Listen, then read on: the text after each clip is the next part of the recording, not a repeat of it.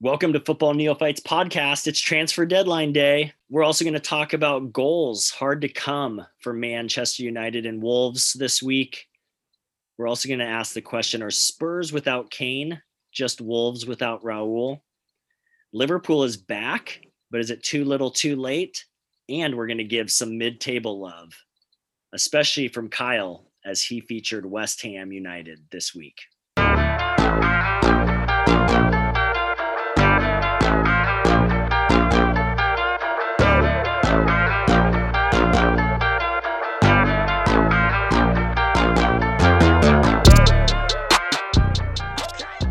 Gentlemen, what's up? What's up?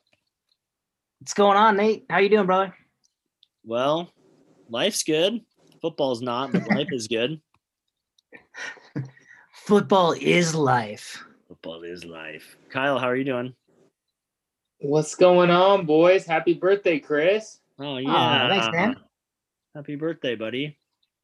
You know, when I was given my options of how I wanted to spend my birthday evening, you guys were the first choice. I said, give me Nate, give me Kyle. We are the Football Neophytes. That's where I belong. I did ask if you wanted to record early. It's true. You chose to spend your birthday with us virtually. I don't regret it at all. Today's transfer deadline day, and it felt a little, I don't know, it felt like there was a little to be desired on transfer deadline day. I realize, and I don't understand the full implications of this, but Brexit throws everything off somehow.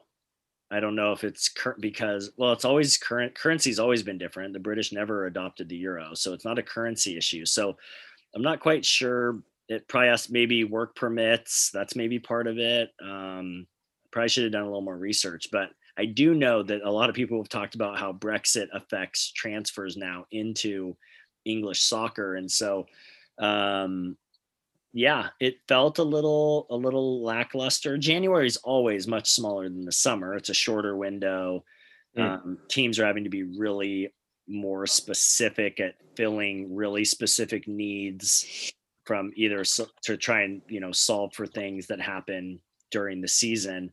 And even as we'll talk here in a second, I think that's what we saw a couple teams too do. So I really want to focus on only 4 teams. It really felt like only 4 teams made really significant moves. But the biggest being Liverpool. They signed 2 center backs, which obviously has been a need. They've been playing 2 players out of position in the center back position. And so they bring in this guy, Ben Davies, and another guy, I think he's Turkish, Kabak. So I think we're neophytes to not just football generally, but also English football. And we're growing in our knowledge of English football, but ultimately, unless they're American or have a really massive worldwide name, I don't always know a lot of these players. And so I don't know much about them other than the fact that there was excitement today around these 2 signings for Liverpool. And I think for them, depth in the back has been what they've needed. Chris, you guys, Manchester United made a signing as well. Yeah. Yeah, well, it was a deal they had done in the summer, but they couldn't get a work visa for Amad Diallo to come over from Atlanta. Atlanta with a couple extra vowels and consonants. Yeah, which is funny because the first few times I saw their club name, I thought it just said Atlanta because my brain is so used to just reading Atlanta that it took a while for me to realize that these really good players weren't coming from Atlanta of the MLS. But it was a deal they got done over the summer, but they couldn't get him a work visa. And so they just postponed the transfer so that he could keep playing with the club. And then they got the work visa done. So they were able to complete the transfer in this window. Super young kid, Amad Diallo, very promising. Didn't get a ton of time. I was reading a bit about his time before getting there, and I think he had only played less than 20 minutes of actual league time. Yeah. So it's a lot of hype on a very young kid who hasn't really shown anything because he was behind older guys who were getting the run time. So seems Wolves like have a lot of spent like 35 million on a kid like that. yeah. So it seems like a lot of scratch until you just realize that seems to be the going rate for an 18-year-old hopeful phenom. And they either make or break, that goes one way or the other. But he made his debut this weekend with the under 23 team, and he scored twice, once on a penalty kick. So he, kind of had the perfect debut that you could have. Ole is already talking about adding him to the 25 so that he could be available on game days. So, if you watch, I don't know if we want to dive into Man U right now a little bit, but what I'll say is their right side is a giant black hole. And we can get into it a little bit later because it showed up in the weekend's game. So the hope is that this kid, his caliber is high, that his quality is good, and that he can step in and fill that role. So we'll see. Great. A couple other signings. Arsenal signed Odegaard. That might have even been done by the time we recorded last week, but that was a significant one. We'll see how he slots in. Again, he's a name that people know. I don't know anything about him, but we'll get to watch him tomorrow with Wolves. Arsenal. Wolves also signed Willian Jose. That was a big deal for them. He's a striker, and we'll talk about his impact when we talk about Wolves in a couple minutes. The only other notable one, Ainsley Maitland-Niles, was courted by a few different teams. Southampton. Wolves had been interested in him a long while ago, but never really nothing ever fully developed. I know Southampton was in on him, but he ended up going on a loan over to West Brom. So that's the other interesting thing you'll see. He's from Arsenal, young, promising guy. And you'll see that a lot too with these teams who are trying to fight off relegation, that they'll try and make some moves to hopefully save their seasons. But those are kind of the big names that I was actually able to read about. But yeah, Chris, you wanted to talk about Manchester United. Give us a few minutes on them from this last week. Obviously, disappointing week for them and Wolves. I mean, 1 point between each team got 1 point. Not a lot of goals scored. Wolves, like the least amount of goals you can score, Wolves scored them, and you barely outscored us by 1. Yeah, I wouldn't really say I want to talk about Man United this week. It was a rough week. What I was hinting at earlier, they have a massive hole over on the right side in the attacking zone. And my frustrations with Ole are always with his lineups. I don't know enough about the game to be like, these are tactical errors he's making as far as like formations and things like that. But I can look at the squad and go, shit, this is not going to be a good one. And so that played out this week. They had the giant black hole on the right side. And what Ole's doing to try and cover up for it is he's moving Rashford over to the right side. I saw that. Look, Marcus Rashford's an amazing player, and he can be adequate over there in periods and in spots. Like if there's rotations going on and he needs to fill in and cover, it's totally fine. But to play him there, you are playing him out of position. And his production is at 0 right now because of where he's playing, just not the side he should be playing on. He's an incredible player. He's so talented. He fills in adequately, but that's just not his spot. And well, hey, Chris, let me jump in here. Just do a little neophytes thing, if you don't mind me interrupting you. Okay. What about one side versus the other makes a player go from being productive and talented to being a complete 0? Well, he's not a complete 0, but the biggest factor is your strong foot. So Marcus Rashford's a right-footed player. So when he's on the left side, his stronger foot is the shooting foot from the left side. It's easier to get on target from that side. Okay. So for most players, that's the biggest thing for them. One of the cool things about Mason Greenwood, who's one of the young. He's also a young guy for United. This is just his second season with the team. He's ambidextrous with his feet, and so he can play on either side. Usually they throw him out there because he is probably their strongest left-footed kicker.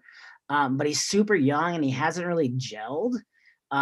He scored a decent amount of goals last season for the team, but this season it's just been a struggle. I don't know if it's fame going to a young kid's head too early. He had a lot of squabbles in the offseason. He ended up getting kicked off England's national team for meeting up with some girls in the hotel and bringing them past the COVID barrier. So he's had a rough run this season. And so I don't know if that's affecting his head or if it's affecting his playing. It's clearly affecting his playing time because he's not getting on the pitch for a ton. But so going back to the black hole on the right side, Ole's moved Rashford over there to try and fill that hole and get some production from over there, and playing Rashford completely out of position. And the drawback to that is that he is sliding Anthony Martial into Rashford's natural position. And if you've followed anything this season about Manchester United, Anthony Martial is just dog crap right now, to be honest. The effort is absolutely atrocious. He scored 17 goals last season and he's got 2 this season so far. The production's not there. The effort's not there. I don't know what's going on. But I don't know how you can continue to play him. And so it's like you've got Martial doing nothing on the left, and you've moved Rashford out of his natural position to fill the hole on the right where he's not scoring from there either. And it's a mess right now. And so the lineup that Ole ran out against Sheffield United was as if they were playing like a 6th league FA team. And I understood it from the standpoint of, trying to get some guys some rest. They've had some injuries on the back line, but I mean, he made 6 changes between the game before and then that game. And of course they lose. It wasn't without controversy either. The referee's report comes out the other day and Ole mentions it in his press conference today that they admitted that Sheffield United's first goal should not have counted due to contact to the goalie. It wasn't reviewed. And Manchester United had a disallowed goal from Martial, who maybe it would have been nice to get him a goal to get him going. He scored, but they called it off. And then they admitted that it wasn't a penalty on Harry Maguire. The goal should have stood. So a big swing there in giving up a goal that shouldn't have counted and then not getting a goal that should have counted. But that is not to excuse their poor performance. They have a ton of talent. The guys that they do bring in off the bench, they're caliber players. They're quality guys. So when you make those wholesale changes like that, you still expect a better effort. You can't lose to the 20th place team, the lowest ranked team in the league.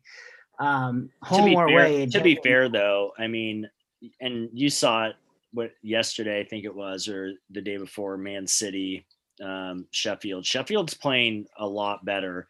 And we even said that early on. Some of their goal, like the amount of, like their goal differential to their like amount of games played was pretty small for a while. So we know they've been losing closer matches. And that Man City game was really close.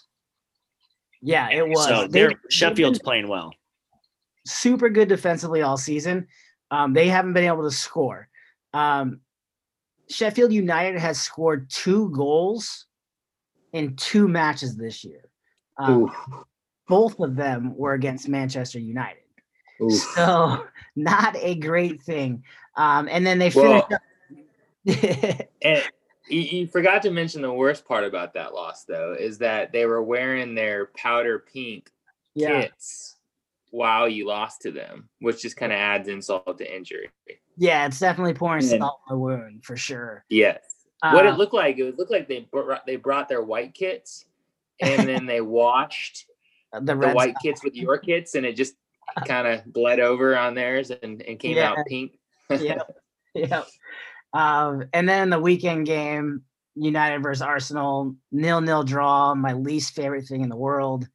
Not much to take out of that game other than there is a difference between a Wolves Chelsea 0-0 draw, which was boring AF, and the Arsenal Manchester United, there were quite a few chances. So there is a difference. I mean, there was a shot off the post, at least one. I mean, there were some great opportunities on both sides. Yeah. And I will wrap up this section of the podcast on Man U with this. They have played 6 matches against the top 6 teams on the table right now. They have 0 wins, 4 draws, and 2 losses. So they've taken 2 points out of a possible 18 against the top 6 teams, not counting them. That is terrible. And that is why a couple weeks ago I was saying, this is fun, but look out. Yeah, well, the flip side is that Wolves, now granted, Chelsea and Arsenal are shells of themselves, but Wolves have 2 victories in the last 12 matches, and it's against Arsenal and Chelsea. We can't do anything against anyone else, but Wolves, I mean, I really don't want to spend a lot of time talking about them. I was very excited after the Chelsea draw. It felt like a little bit of a turnaround for them. They went back to the 5 or the 3-4-3 or whatever, 5-2-3, however you want to describe it, much more defensive, counter-attacking football. Clean sheet against Chelsea with Tuchel's debut. Very excited about that result. And then to go and turn around a shitburger to Crystal Palace. They can't score. They had no shots. No shots in the first half. I mean, just abysmal. They only ended up, I think, with 2 shots on target, and both of them by Willian Jose. So there is some hope there. We've still got to be able to get the ball to him. And both shots were saved. So there's some hope there with him, but Wolves are in just really bad shape. It's one of those things where the squad's not that much different than last year. Certainly not having Raul, we've talked about it a lot. We don't need to belabor the point, but not having Raul has hurt them. But it's a lot of same players, and there have been some injuries, but again, it just feels like there's confidence issues. There's fears about Nuno, is he going to make it through the season? Fosun seem to be hinting that they're going to keep him and not sack him. But I mean, I think we'll talk about this a little later, but you can't get too close to 17th, 18th place without there being a lot of questions, especially with the amount of money that they've pumped into the club. So we'll see. It's definitely the most interesting place I've been as I've followed this team over 3 years. It's been the first season choosing Wolves, they finished 7th. They lose in the semifinals of FA. So they had made a good cup run. My first year of really following them, they're in Europa. They finished 7th again. They make it to the quarterfinals of Europa. I mean, it's been just so much great performance. And even when Wolves, and this is what I think is the most striking, is Wolves have had these little mini runs of 2 or 3 games where you're like, what's going on? And Nuno's always been able to right the ship. He's always been able to get a performance out of the boys, and it's not coming. And so you keep kind of waiting for that. And I think that's where a lot of the fear of the fan base is that has Nuno lost his magic with these guys. So I don't know. We'll see. Well, I know, Chris, as another question for you, I don't want to step on it, but I also you've talked a lot about Nuno, right? And some of the concerns there, maybe on the hot seat. How are you feeling about him, in terms of, are you at this point okay if they were to make a move, or are you still pretty adamantly in his corner? He was one of the primary factors that I chose Wolves. If there were 5, if there were top 5 factors, he would be one of 5. And so because of that, I don't want to see him go. The other thing is, I do think this is a bit of an anomaly of a season for them because losing Raul amidst a shift in tactics seems to be really unfortunate, like timing. And now it feels like he's kind of, as they say, lost the plot. Like, crap, do I stick with my transformation or do I go back to the old ways? But now I've spent 6 months prepping these guys to run one way and brought guys in to fit that formation. And so I think it's complex in that. And then I think the final piece is I don't know enough about the managerial landscape at all to know like who's available. I don't like, is there anyone better? I just have no idea. Right. Like who would they bring in? And anyone they bring in. Jose Mourinho. Stop. That'd be miserable. Yeah, there's literally like 3 or 4 names out there that I even know. And so, yeah, so I think that's a huge fear, right? Firing your coach without having a backup plan is probably the worst thing you can do. Yeah, that's why I don't see him making. So hopefully that's not the case. Yeah. So that's where we'll. Is this a good or bad time for us to look at the relegation meter in Nate's head? This is the right time. All right, so we started this a couple weeks ago before the international break. You were at a 3, with 1 being the lowest on the scale of 1 to 10, 10 being the most worried, like, oh crap. Nate, where are you at on your Wolves relegation meter this week? I'm firmly on a 5. I'd be a lot more worried if the bottom 3 weren't so bad. The bottom 3 are just so bad. Fulham's showing some signs. Obviously, we said Sheffield United showing signs. I just don't know if they can do enough. I think they've dug too big of a hole for themselves. So, Wolves are only 2 points away from 17th place, but they're still 9 points away from Fulham at 18. So that's kind of where I'm at. All right, so moving on to other parts of the Premier League, Tottenham has not looked good. Their defense, which Jose was installing, has looked just abysmal.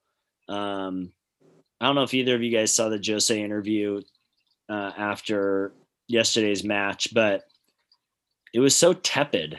I was like so disappointed. I wanted some good Joses, and he was just kind of like, it almost sounded like he's given up on him, which, I mean, for if he burns out or flames out after a season and a half, that would be pretty remarkable. But my question to you guys is: Tottenham without Harry Kane essentially just Wolves? I'll let you take this one first. I want to hear what you think.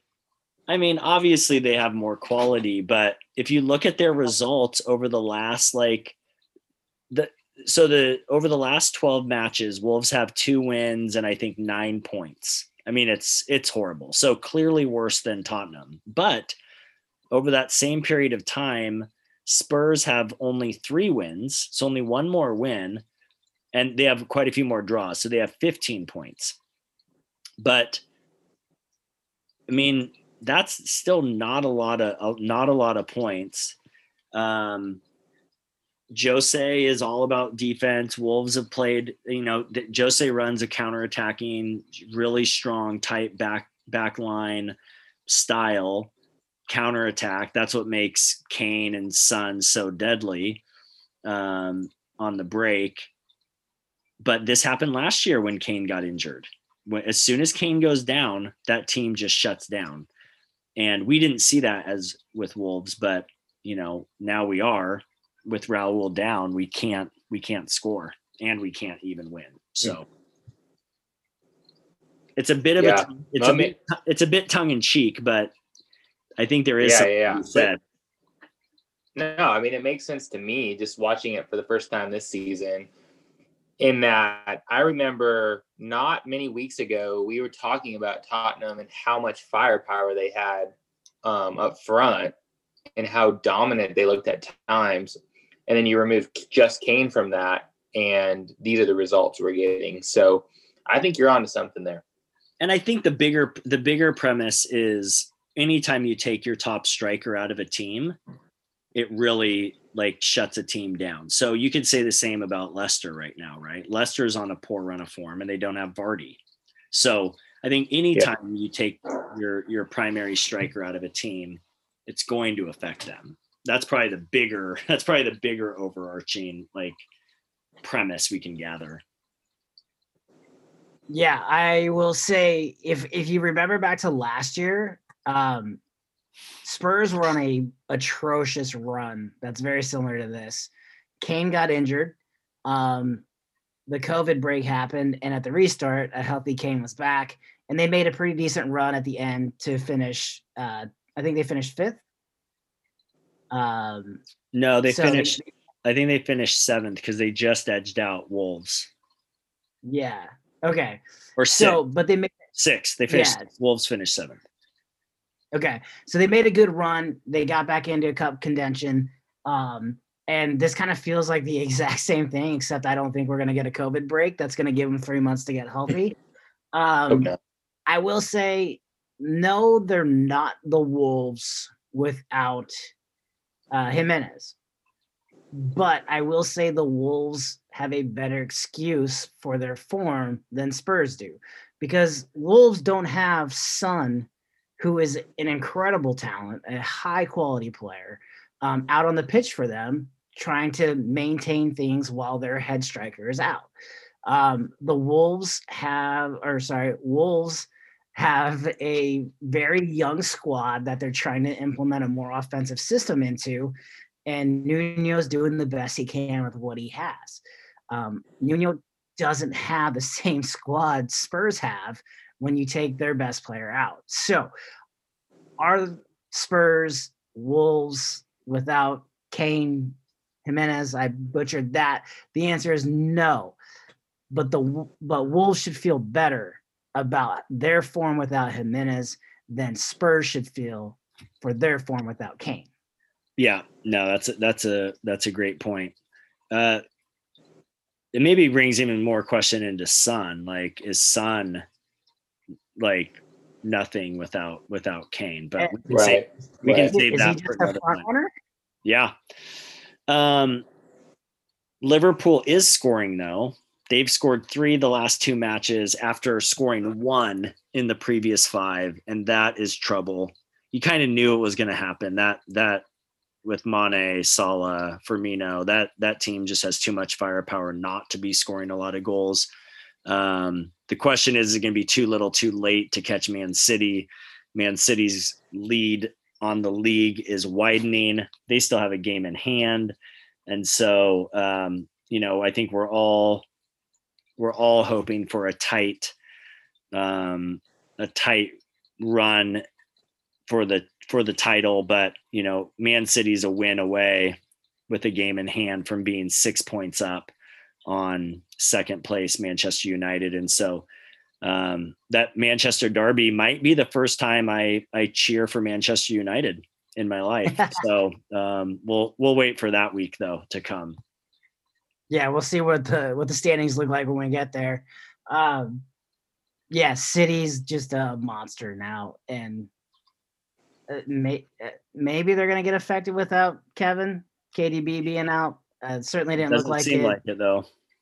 But then again, Sheffield held them to 1-0. So I don't know, man. I said it a couple weeks ago. City's going on a run. Everyone just forget it. Well, I think they've won 12 matches in a row, which is haven't lost in 19 and 12 straight victories in all competition. That's a record for the club, which this is a club that won back-to-back titles, scoring in the upper 90s, 100 points during the season. So they're certainly capable of just running away with the league this year, but we're hoping against that. Yeah, we want to chase for the title. We don't want to run away. I want to talk about 3 teams that I think we've hinted at, but West Ham, Aston Villa, Southampton. They're all teams who are kind of mid-table teams. I picked West Ham to get relegated this year. Boy, are they proving me wrong. That might be the worst take of all of our predictions. But West Ham's sitting in 5th. Aston Villa is sitting in 9th, but they have 2 games in hand on a lot of the league. So those 2 matches are going to be pivotal for them. And then Southampton, they've had a dip in form. They still have a game in hand as well, but those 3 teams are interesting. I'm interested to see where they go. West Ham, obviously, with a 3-1 loss to Liverpool, shows that the gap between those 2 teams. But Kyle, you focused on West Ham. Fortunately, not against Liverpool. You featured them against Crystal Palace. Talk about them. Yeah, I did. Well, they looked really, really good in this match. They got off to a slow start. In the 4th or 5th minute, they kind of looked like they weren't sure the game had started yet, and William Zaha snuck past them and scored a goal that was one of the easier goals that I've seen this year. And so they got down, West Ham did, to a 0-1 disadvantage. But after that, it was really all West Ham in this game. They responded really quickly with a goal that was set up by Mikel Antonio. He chased the ball down, flipped it back over his shoulder to a crashing Tomas Souček for a really nice header to tie it up. And just 15 minutes later, Souček scored again. This time was on a set piece where he played the ball off his thigh and booted it past the keeper, where there was a scoring opportunity, a hole between the keeper and the net that was literally the size of the ball, and he just kind of powered it through there.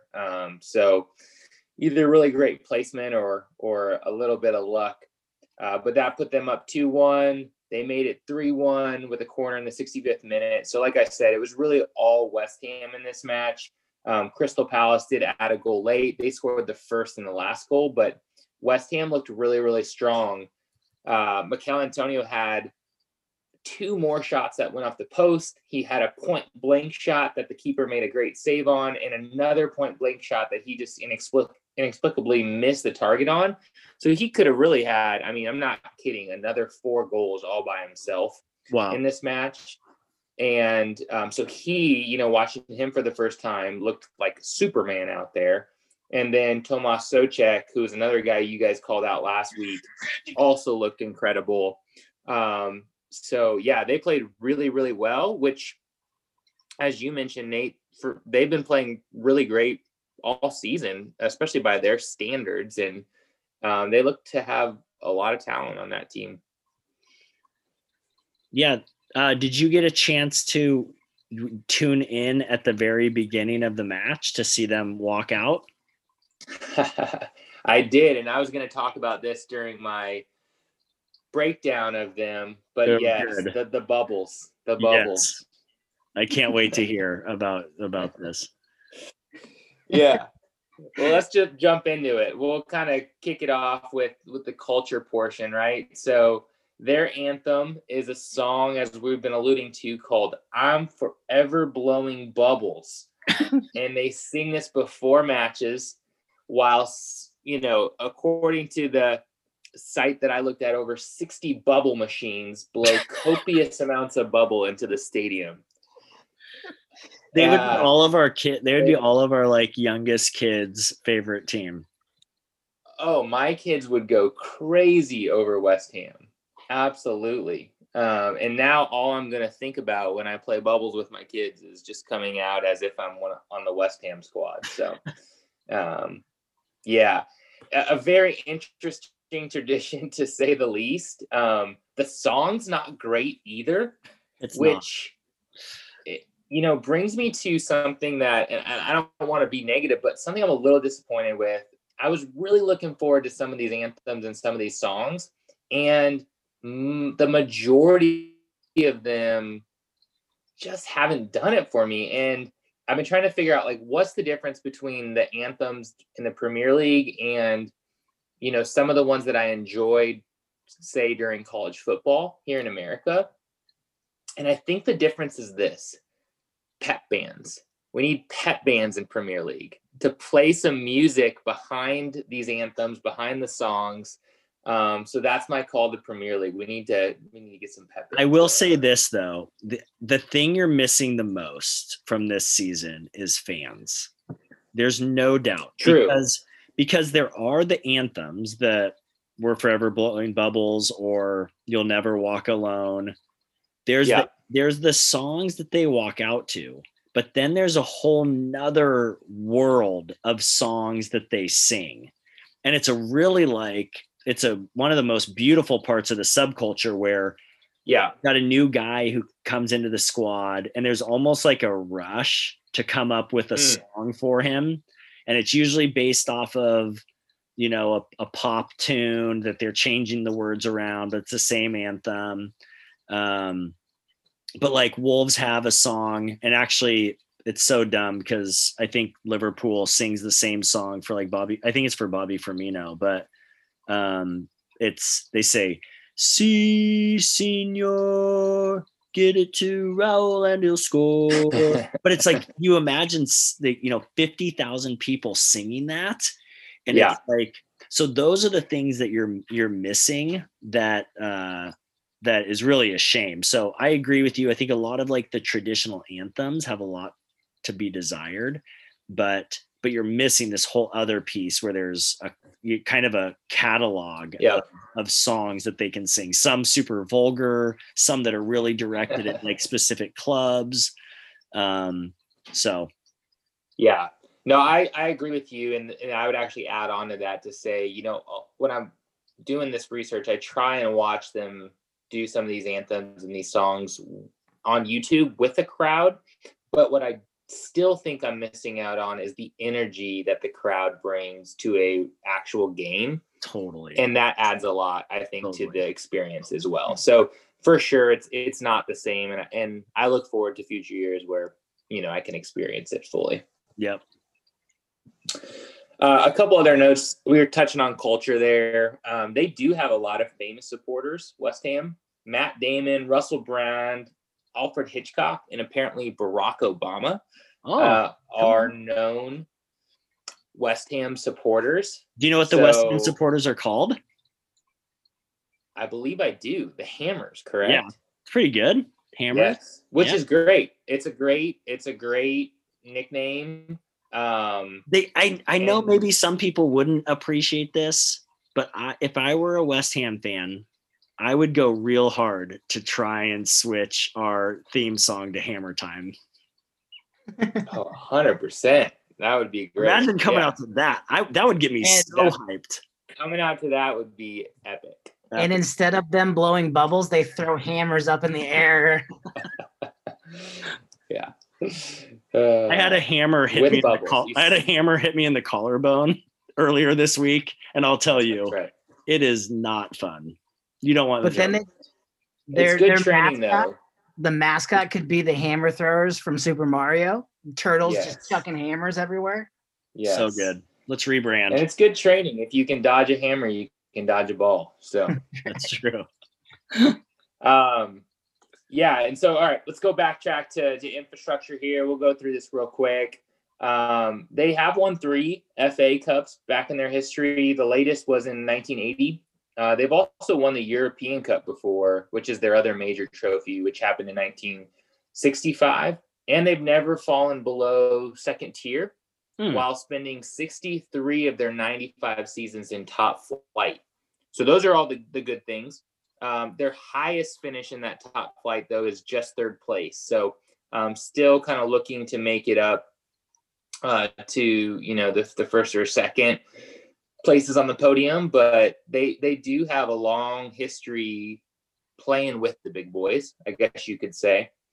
The downside to some of their infrastructure is their supporters are not happy at all, to say the least, with their ownership right now.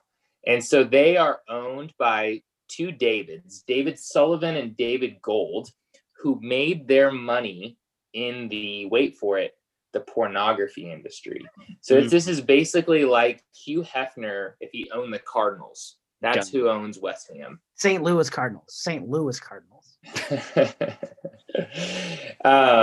And so, but that's not necessarily that background is not why they don't like these two guys. What the reason why they don't like them, and in fact are staging either pitch invasions when there was fans last year or organized protest.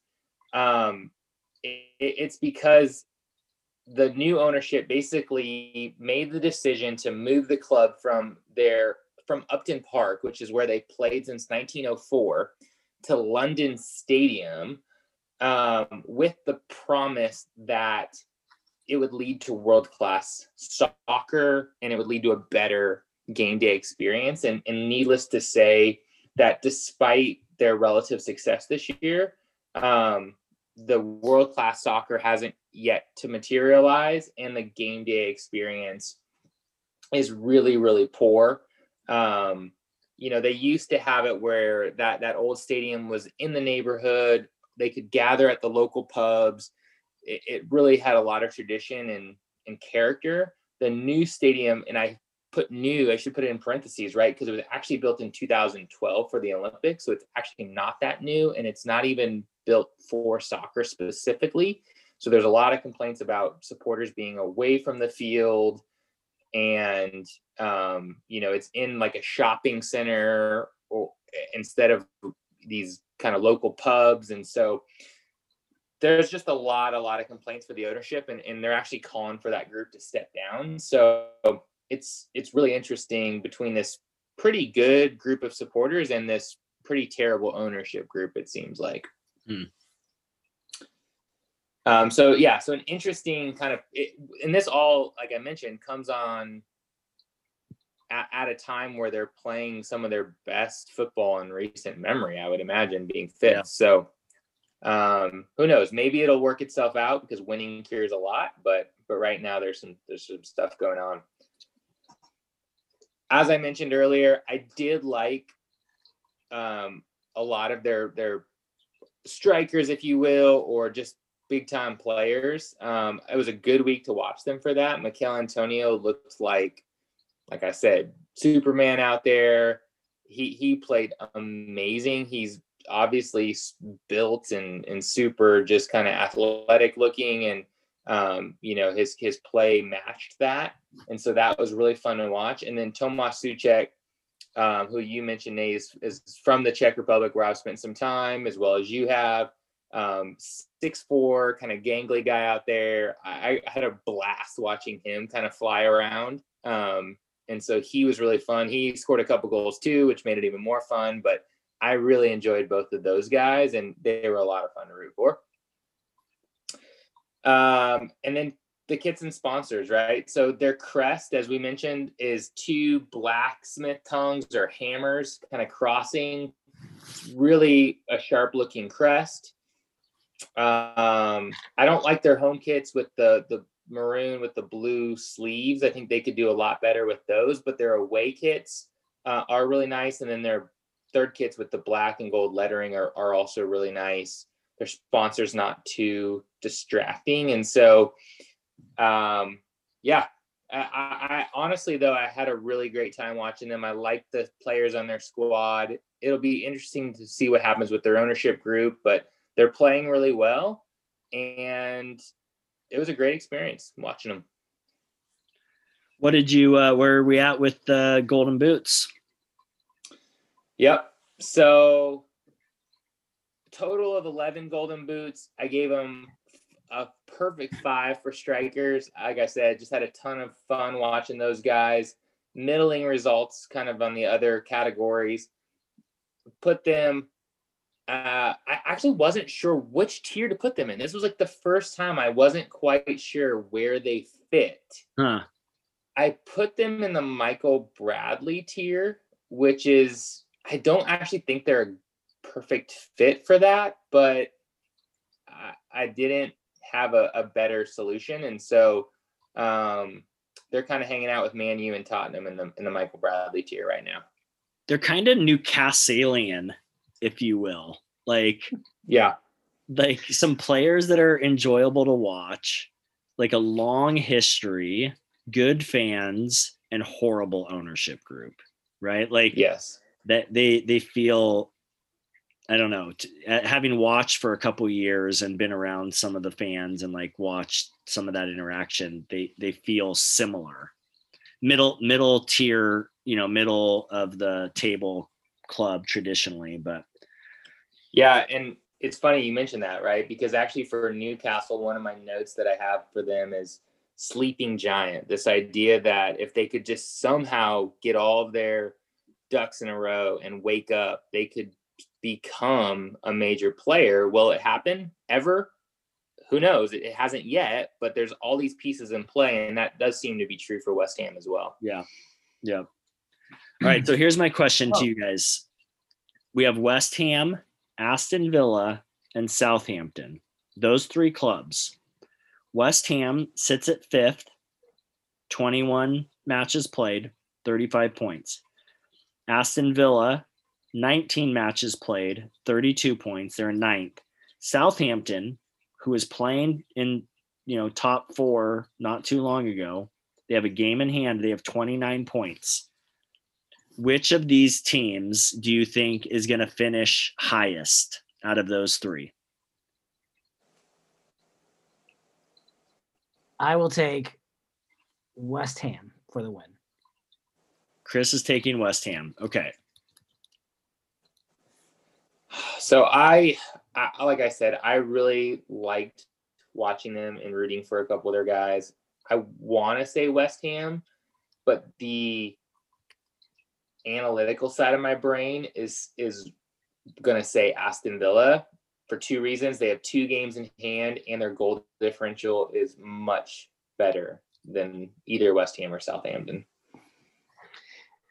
For me, it came down to West Ham or Aston Villa. I think Aston Villa's form lately is starting to scare me. And we keep talking about their game in hand. One of those is against Manchester City. So it's almost like not having a game in hand. So, yeah, we'll see. I'll take West Ham. I just like how they're playing. I like Antonio. Yeah, there's a lot to like there. And the biggest news for West Ham this week was Jesse Lingard transferred from Manchester United over to West Ham. He'll be a solid sub for them. It's hard to get playing time when you're behind Marcus Rashford and some of those dudes that are just younger than you. But Lingard for a long time was a very solid contributor, a great contributor on the England national team. He's still a solid player. He's just getting a little older, lost a little bit of his step. But for a guy to come in off the bench, man, you can't go wrong with him. Yeah, no, that's good. He's there on loan, right? He's not there on a permanent deal. So he cannot play against Manchester United when they face each other. Oh, wow. Something happened this week that I thought we could use as our, I don't know, rule of the week. We've kind of bounced back and forth between a term, a concept. I guess this is the rule of the week. So Leeds United, great match, great win. Can't come from behind, 3-1 victory over a diminished Leicester side. They had a breakaway goal scored by Harrison, assisted by Bamford. And in the run-up of the play, Bamford was offsides when the pass came to him. And then he passed the ball. He took the ball the length of the field and then passed it to Harrison for the goal. But he was not offsides because he was in the offsides position in his half of the field. So if you're in your own half of the field, you cannot be offsides. Just an interesting rule. I had no idea that rule existed. And it's got to be one of those where it's just super rare to see that happen. Like, how often do you have a guy who's beyond the defenders in their own zone? Totally. Yeah. That seems like it's probably pretty rare. So we need to bring a little America Watch. Christian Pulisic with an assist yesterday. It's been a while since we've seen a Pulisic assist. naturally it came on that left side. Kyle, we were kind of hinting at that earlier, the difference between playing left or right side. And Pulisic was on the left side. He didn't come in, I think, till the 60th minute of that match, but really seemed to provide some tempo change for Chelsea. Got Tuchel his first win. So shout out to Pulisic on that assist. It was a good assist, but severely overshadowed by the Alonso goal. It was a beautiful goal. A couple touches he makes, playing it to himself, and then just a thunder strike into the top of the net. I mean, just a marvelous goal.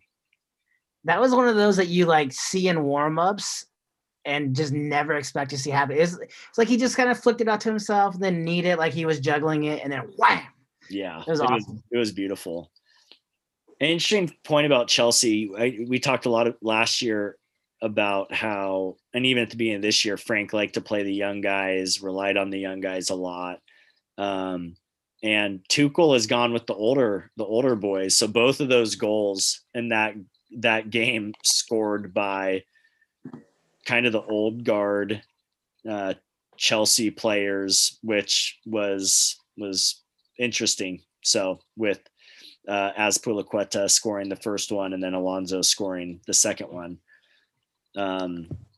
And while we're on Chelsea, I just want to say Callum Hudson-Odoi, since I watched Chelsea play earlier in the week, he is a force to be reckoned with on that right-hand side. I mean, he's almost unplayable right now. And so I just want to shout out to him because he ran wild on Wolves, and the defense, we just back played really nice, but it was scary.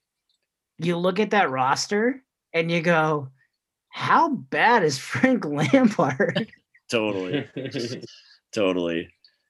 While we're on American Watch, though, we must say farewell to, I would say, for me, the OG. He's a football neophyte, OG American, and that's DeAndre Yedlin. Yes, Tim Ream was in the league when I featured Fulham, but I didn't ever see him play. DeAndre Yedlin is the American that stands out to me from my first season. He obviously has fallen out and hasn't played much with Newcastle, but he transferred out today. And so with much sadness, we say farewell to DeAndre. Very true. Let's look at it on the positive side, though. The way that the Americans have been signing across Europe is very promising, and it's awesome to see. And it won't be long until we are welcoming more Americans into the EPL. So DeAndre, thanks for laying the path for those who are about to come. He really has. I know Pulisic will be looked at the one who really broke through as kind of a dominant or a top tier American player, but and there's plenty who have come before both of those guys, but I think for us as neophytes and newcomers to the Premier League, DeAndre Yedlin is the one who was there. So farewell. Yedlin was Adama Traore before Adama Traore, in my view of my limited soccer exposure before. Yep, that's good. Yeah. I just wanted to touch on one assist. I don't know if you guys have any, but the assist to me was really two passes and then just a unbelievable touch. And that was Liverpool, Trent Alexander-Arnold. I mean, this is from within the box. Alexander-Arnold passes this huge crossing pass to about midfield to Shaqiri, who takes it a couple steps and then just lays out another huge cross to Salah, who just makes a couple beautiful touches with the ball and slots it in for the goal. I mean, just the whole series took probably less than 5 seconds and two passes. I mean, it was there's those goals that are these team goals, where 13 passes lead up to the goal and 8 different players touch the ball, and it's just they kind of slice through the defense and score. This one was just these 2 beautifully arcing passes, and then a phenomenal touch by Salah and a goal. And when Salah and that team's on point, they're just remarkable, as we saw last year. And I assume we're going to see them go on another little run right now. So we haven't done hair watch in a while, guys, but there's someone's hair that has to be talked about. We have to talk about Zaha. Look at his hair. I love it. I'm a huge fan of the Afro puffs. Stop. These little the mini puffs. I am usually so down for out of the norm. Like, you do you. If you're a freak, you're a freak. If you're wild, you're wild. I'm cool with it all. I can't get behind the 4 little puffballs, as it almost like a little puffball crown he was wearing out there. Like, I couldn't handle it. I was dying. I was laughing. So I texted you guys a picture. So good. So good. The only thing I'll say about it is, if you're gonna wear that hair, you better score. And he did. So Yep. He's been on a little tear. We haven't really talked about him too much, but man, he's playing some good ball. Yeah, Zaha's interesting. I really liked him. I mean, you guys know I have this like little side love for Crystal Palace, and Zaha's one of the guys I've traditionally loved. But he's been kind of a punk ass the last 2 times Wolves have played him. And so, whenever you have that kind of punk assery against your squad, against your team, you really like it ruffles you the wrong way, and so I'm a little sour on Zaha. And I think with Crystal Palace beating us, I mean, geez, it's hard to have a soft spot for them when they're kicking you while you're down.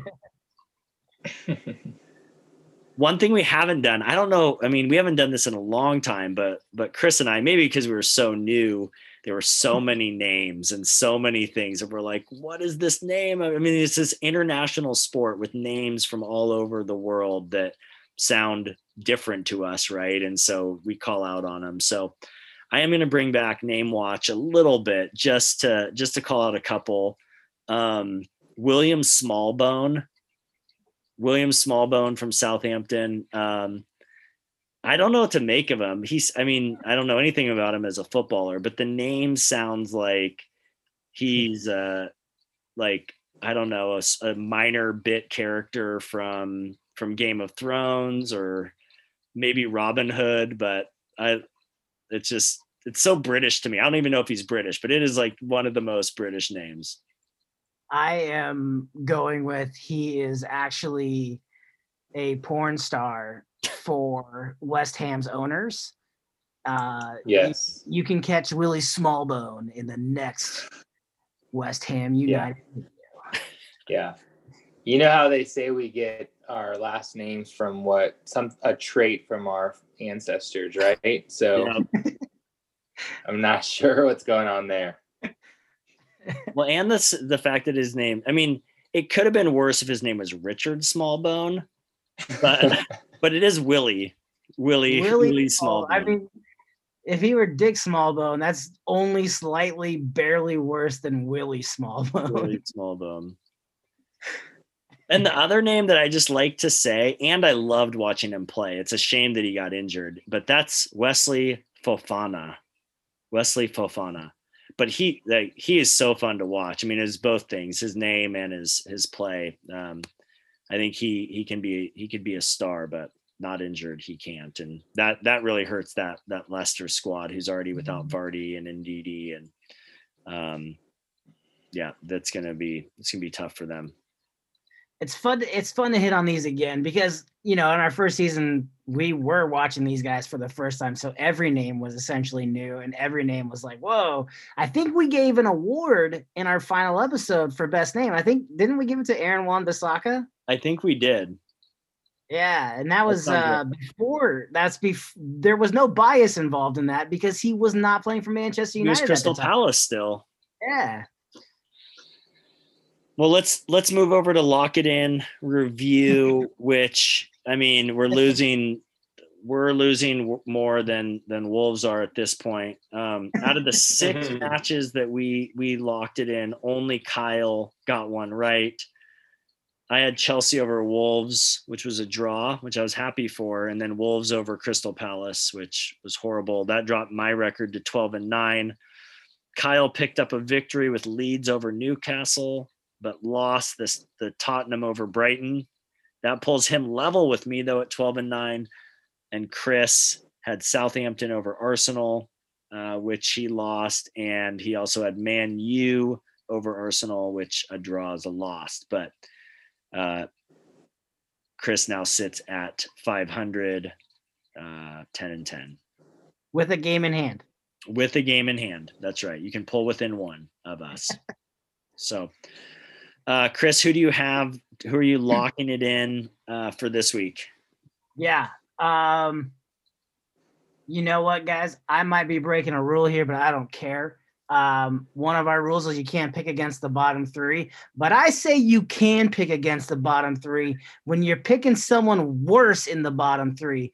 I'm taking Sheffield United over West Brom in the midweek match, and in the weekend match, get on the train because Man City's running away. City over Liverpool. Lock it in. That's a lot to talk about.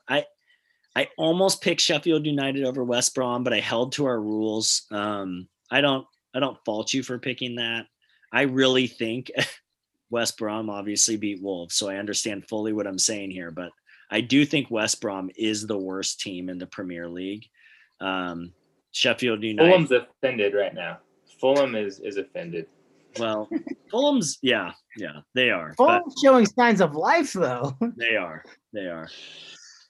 But that City over Pool, I mean, that's a ballsy pick to make. But kudos. Look, there might be ulterior motives for me picking City. Is all I'm saying. All right, I know, I got you. I hear you, Kyle. Who do you got?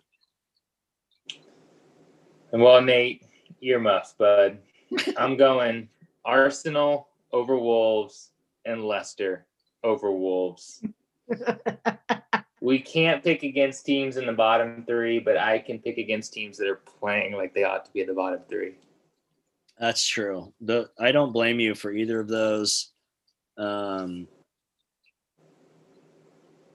don't blame you for either of those. They're not worth picking. I picked Arsenal to win tomorrow in my Pick'em league, so I have no faith in Wolves right now. Well, for your sake, I hope I'm wrong, but I also want to win, and so those are the picks. There we go. Are you and Titus doing anything for the big Hughes rivalry game? Yeah, Hughes Derby tomorrow. We are. We're my buddy, who was the guest of I think the second ever episode where we featured Arsenal, Francis Ocott. He is.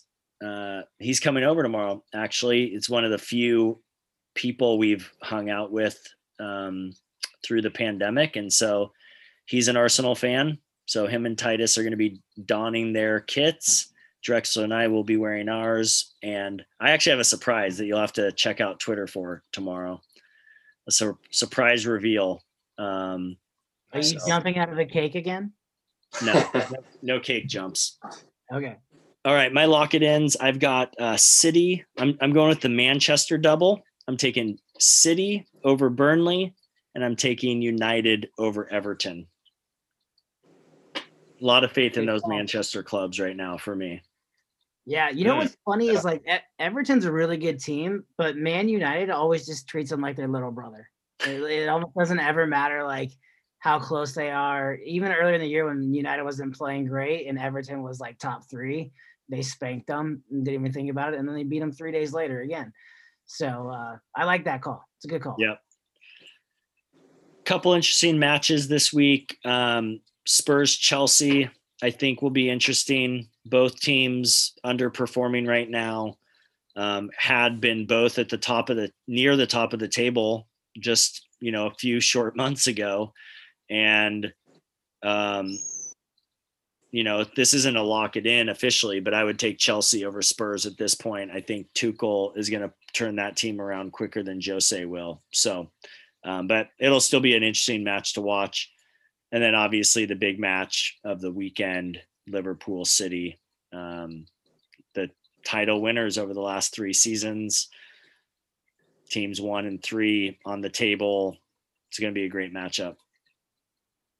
For sure. I was looking at the schedule for the week, the midweeks and the weekends, and there's not a ton of games that stand out, like outside of your own squad that are really worth watching. So I think those two are the two to definitely highlight if you're looking at something, trying to figure out who maybe you're going to be cheering for. Tune in. Spurs, Chelsea, Live City. It's the way to go. Kyle, who are you watching? Who are you focusing on next week? That's right. Well, I've only got 2 clubs left, and I saved one of the, I will call him a big boy, for this week. And it's also one you'll be watching. So I'll be joining in remotely on the Hughes Derby. I'm watching Arsenal as they take on Wolves. Great. Arsenal's a classic club. I mean, they really are one of the biggest clubs in the world.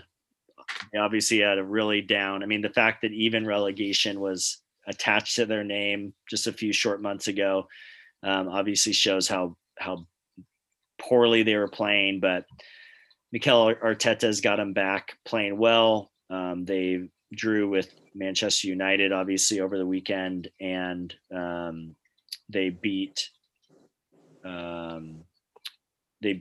Southampton. And they've got a lot of fun players. Aubameyang is like 50-50 to play tomorrow, which is really unfortunate because he really is their superstar. Won the Golden Boot last year, tied for most goals.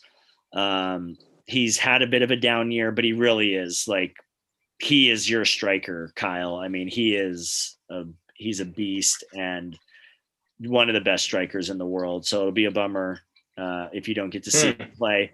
But if he doesn't play, you will get to see Alexander Lacazette, who has been scoring a lot of goals. He's a bit older, so wasn't playing as much to start the season. But he's great. Leno's their goalkeeper. He's hit or miss, but he played great against Manchester United, made some really good saves. They've got this new kid, Odegaard, who they signed in this transfer window. So it'll be interesting to see how he fares. Granit Xhaka, Nicolas Pepe, Saka. They got a lot of names and a lot of talent. So as any of these major clubs with hundreds of millions of dollars to spend should have. So there's a lot of guys to keep your eye out on. You know who you didn't mention was their giant free agent signing over the summer. One of their highest paid players, Willian. Yeah. He's terrible. It's the worst signing they could have possibly have made. I don't even think he starts for them anymore. He comes off the bench every so often. They're paying him $10 million a year. Yeah, but he came over on a free transfer. Yeah. It didn't cost them anything on the transfer fee, but he's their 3rd highest paid player, and he's not good anymore. He was good anymore. Yeah. He's not good anymore. He was good though. Not trying to take away from his legacy.